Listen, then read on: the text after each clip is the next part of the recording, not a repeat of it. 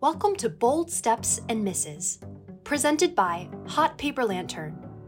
In this series, we shine a light on bold ideas that accelerate businesses and misses to avoid. Sarah Whitman, Chief People Officer at Hot Paper Lantern, recently sat down with Bhushan Sethi, Joint Global Leader of People and Organization at PwC. In this episode, Sarah and Bhushan discuss the many challenges facing business leaders, communicators, and employees today, and dig into trust, authenticity, social issues, and more. I'm Sarah Linick, and this is Bold Steps and Misses. Hi, Bhushan. Thank you for being here with me. How are you doing? Great. Great to be back with you, Sarah.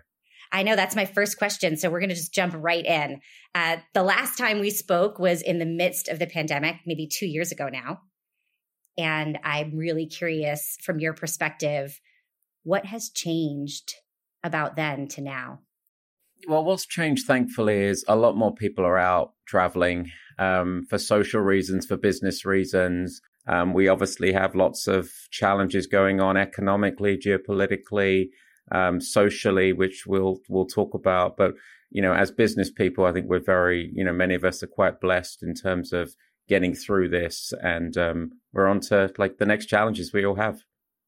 I couldn't agree with you more. The energy and the vibrancy, no matter where you are, always in New York, but no matter where you are, it feels really good to have that optimism and positive energy around us, despite the challenges that are going on.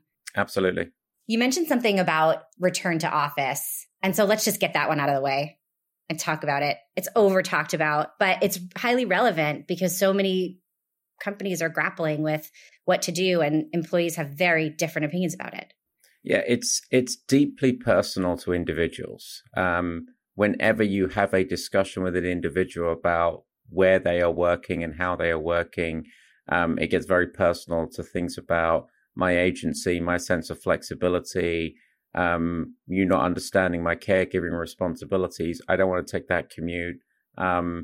We're not listening to our employees. And then on the other hand, businesses are saying, we want that human connection. We want you to come in. We want to kind of create a sense of kind of social experience. We want that with our younger people. We want that with many people. And so there's this terrible polarizing discussion that's been happening that gets played out in organizations really around much of the developed world, but especially in the US and places like the UK and Australia, where if only we would listen more and just have more trust amongst kind of leaders and employees to say, this is kind of our stance around kind of office-based or hybrid or more fully remote. This is how we're going to engage. This is what work gets done in the office, etc. By and large, we want to give people choices if we can. But the more that we can just have open, transparent dialogue in very kind of straight talk, 2.5 years in, it's very sad that we can't. But I think this conversation is still going to go on for the next 6 to 12 months. And we're still going to be in a stage of experiments. And we're still going to be in a polarizing area with leaders maybe still wanting people to come in more than employees want to. And we'll see some headcount reductions in certain firms, no doubt. And this might be pointed to. This might be pointed to say, are we actually being unfair on people who are hybrid or more remote? And so organizations, leaders have to be very transparent and have to be prepared to, have conversations about how they're making those decisions and manage their reputations. Because if those organizations have said, we want to be inclusive, we want to give people flexibility and choice, and they are making headcount decisions on people who are primarily remote or less office-based, that sounds kind of very contradictory. So lots there for organizations to and employees to kind of think through. Absolutely. There's so much that you said in there that I would love to dig into. But one of the things that came to mind for me is how start and stop the return to office has been. And I'm curious from your perspective, what mistakes do you feel companies have made with this effort? Really good question. I think one of the pieces at the start of the crisis, we were so good in terms of our transparency.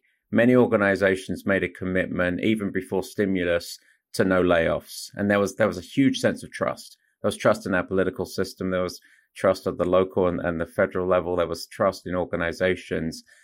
As things have gone on, we've allowed, as business leaders, the return to office to become a polarizing topic in society and in workplaces. So leaning in more to say, this is how we are going to make decisions. At some point, we might want people back in the office. That might, we thought that was September 21. We thought that was September 22. We might still think it's September 23. So I think the message is that we just need to kind of lean in and say, be much more transparent around how we're making decisions. Where businesses can, give people much more choice. Kind of forcing people to come in on a Tuesday, Wednesday, Thursday and having them miserable and having them on kind of video conferencing calls doesn't improve anyone's employee experience. So just being really transparent, giving people choice where your business can afford it. But then also the transparency comes two ways. You've got to be transparent. Even if you say we want to be office based and we believe it's really important for people to come into the office from a mental health perspective, from a building social skills early in their career perspective, building good client relationship skills and building empathy with the community, say it. And if you're fearful that people are going to leave because some people want more flexibility, well, maybe those people aren't kind of right for your culture. So I think we can learn the lessons of transparency, but transparency is a two-way street. And maybe it's telling people even things that they may not want to hear and may get you to lose people who want to be permanently remote.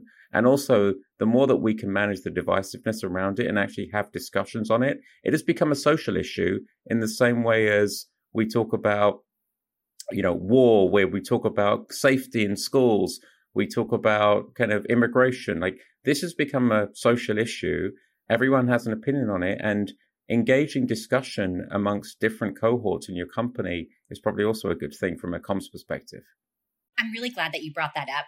When you were talking about the return to office conversation being a polarizing conversation, I'm thinking, man, if this is polarizing, how are we dealing with the really hard stuff? And I think in many ways we're not. We're looking as organizations to not talk about it. Not everyone, but looking for ways to say, oh, no, we're not going to talk about this. This isn't our job.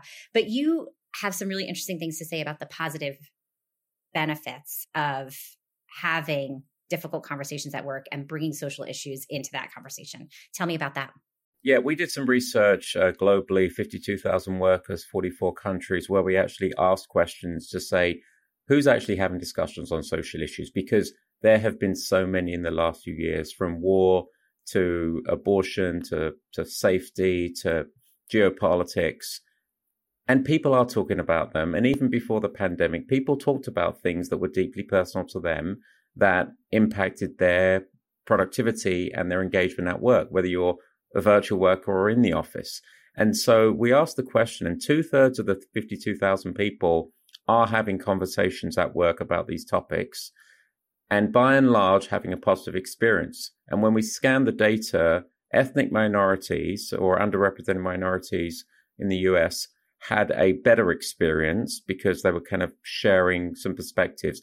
And younger people, Generation Z, so those between 18 to 25, also saw the benefits. Now, some people did see some negative consequences, but by and large, the positive outweighed the negative. So what our advice to companies is, to the extent you can acknowledge that these are important things that are deeply personal and impact people, work is a safe space. You can be your authentic self. You can talk about these issues that are bothering you. We've still got to get the work done, but making people feel that they have a voice at work without people changing their opinions and having debates is a very human proposition. And we need more human propositions in the workplace today. We need more humane leadership. We need colleagues who are going to empathize and listen, even if we have different opinions on certain topics. And so, I mean, that's what I would encourage leaders and communications professionals to do, to say, acknowledge some people want to talk about these things, and then put mechanisms and guardrails in place and get people to listen. It doesn't mean you're doing that instead of work. It's actually going to optimize your engagement and productivity in the work that you actually do. We work with a nonprofit organization in Manhattan called YVote, and they're an amazing organization that helps support civil discourse and civil education among high school students. And I'm so impressed by these teenagers because they will tackle any issue, anytime, respectfully, ask really smart questions, listen closely. And one of the things I often speak with the founder of the organization is what happens when these teenagers get into the workplace and now they've been taught and they have all the skills to have these conversations in a productive way, and they gets clamped down when they come to work. Like, how do we overcome that? Firms have to be really clear on how to have these conversations in the workplace with respect and tolerance. These are deeply personal, confounded on kind of religion or philosophy or country of origin. So kind of being clear around like what the values are, and whether that's in person, whether that's virtual, whether that's on social media or company social media. I mean, that's super important. The next thing we've got to do is the biggest hope that we have is young people. We've got to encourage the enthusiasm and the vibrancy of young people to actually talk about these things in a non-polarizing way.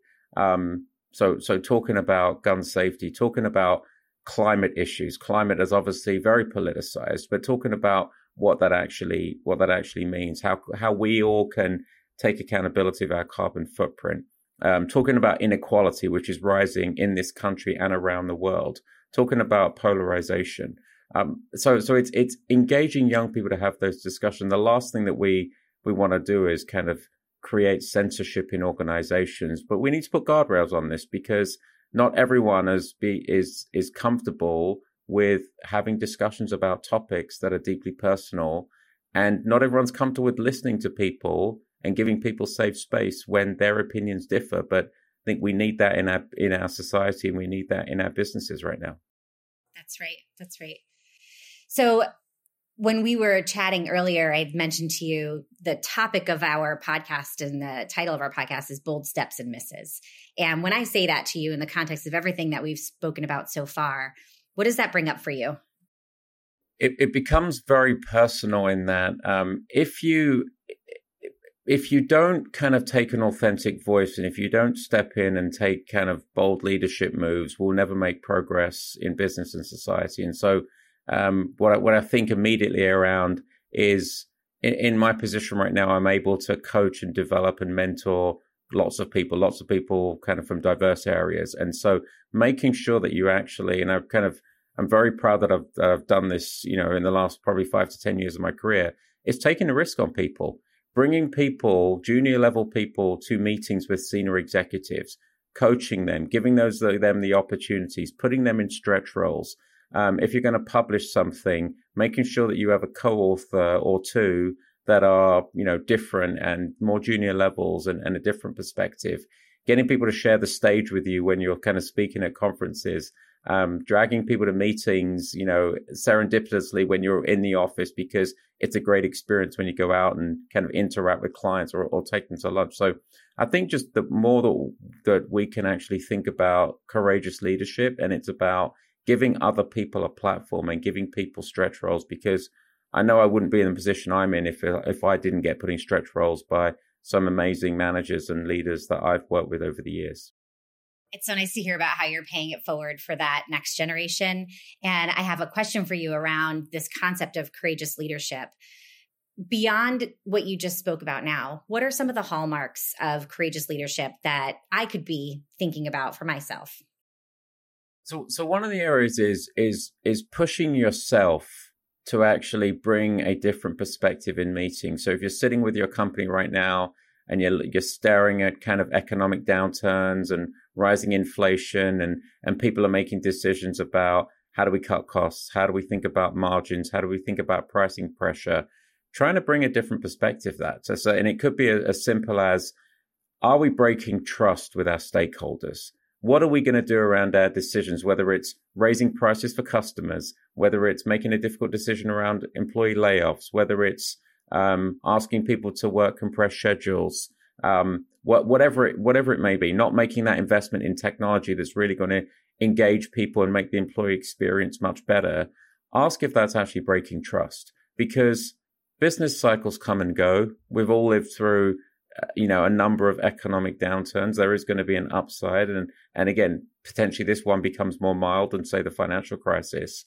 But on the other side of this, there's going to be a set of customers. There's going to be a set of investors. There's going to be employees, candidates, suppliers you work with. And we've seen from our research and the research that's gone on from years is you make those decisions. You can break trust with your stakeholders in minutes. And people have very, very long memories. I still remember when I worked for a professional services firm when I first came to the US in the early 2000s, and their way to deal with cost reduction was a 7% salary cut across the board. And 7% for a relatively junior guy was pretty regressive compared to 7% for kind of someone else who was kind of more seasoned in their career. And obviously I still remember that, some 25 years later. So people have long memories around this and thinking about, and that's just one example to say, can you think about trust? But making sure that you are bringing that lens and that you're pushing your leaders, your senior leaders to say, have you thought about this from a different perspective? When I hear you talk about this, and it's very high, it can be very high stakes. And what holds people back from being courageous or being bold oftentimes is that fear of failure. And so I'm going to wrap up with a final question that is a personal question. And my question to you is this: what's one of the biggest mistakes you've made in your career, and what was the outcome? One of the biggest mistakes I've made is expecting, raising the expectations and thinking that everybody can work, at a high performance level, a high quality level, high endurance level, and kind of not listening enough to team members. So when I moved from, one firm to another and I inherited a new team, I probably pushed them too hard in terms of expectations. And we got to a good state only when I actually got some really good feedback from different people in terms of, there's a different way that we can slow down to speed up. We can engage more around, certain people don't have, deeper business acumen. Let's work on that. Certain people kind of can't work the schedules, et cetera. Let's work on, how we can have more flexibility. But it really started with an expectations mismatch. And the fact that, I needed to get, a council of different people to give me pretty direct feedback. And I had to, I personally addressed it and called up some individuals and still work with some of those individuals today. Some of them are in different firms now and we're still friends. But I think these are really important moments. And the lesson learned there is be really clear on your expectations, but have people around you that are going to give you honest feedback and listen to it and address what you think is appropriate. And be open to that. It sounds like you were really open to it, which made all the difference. Yeah, these are difficult messages. No one likes to hear them at the time. And it's only human that we are defensive. Not everybody likes negative or constructive feedback. But if we don't, it's easier to talk about it once, a number of years have passed. But I think it's really important to get feedback. Anyone who's in any relationship knows that, feedback is really important, and work is a set of relationships. Well, Bhushan, I know you know that I would love to talk to you forever, but I think we're at time. Thank you for sharing your stories with me and with everyone listening. I really appreciate you. Thank you, Sarah. Appreciate it. If you enjoyed this episode, don't forget to like and subscribe, rate and review, tell your friends about us, or let us know on social media. You can find more episodes on Apple Podcasts, Spotify, Google Podcasts, or wherever else you get your podcasts.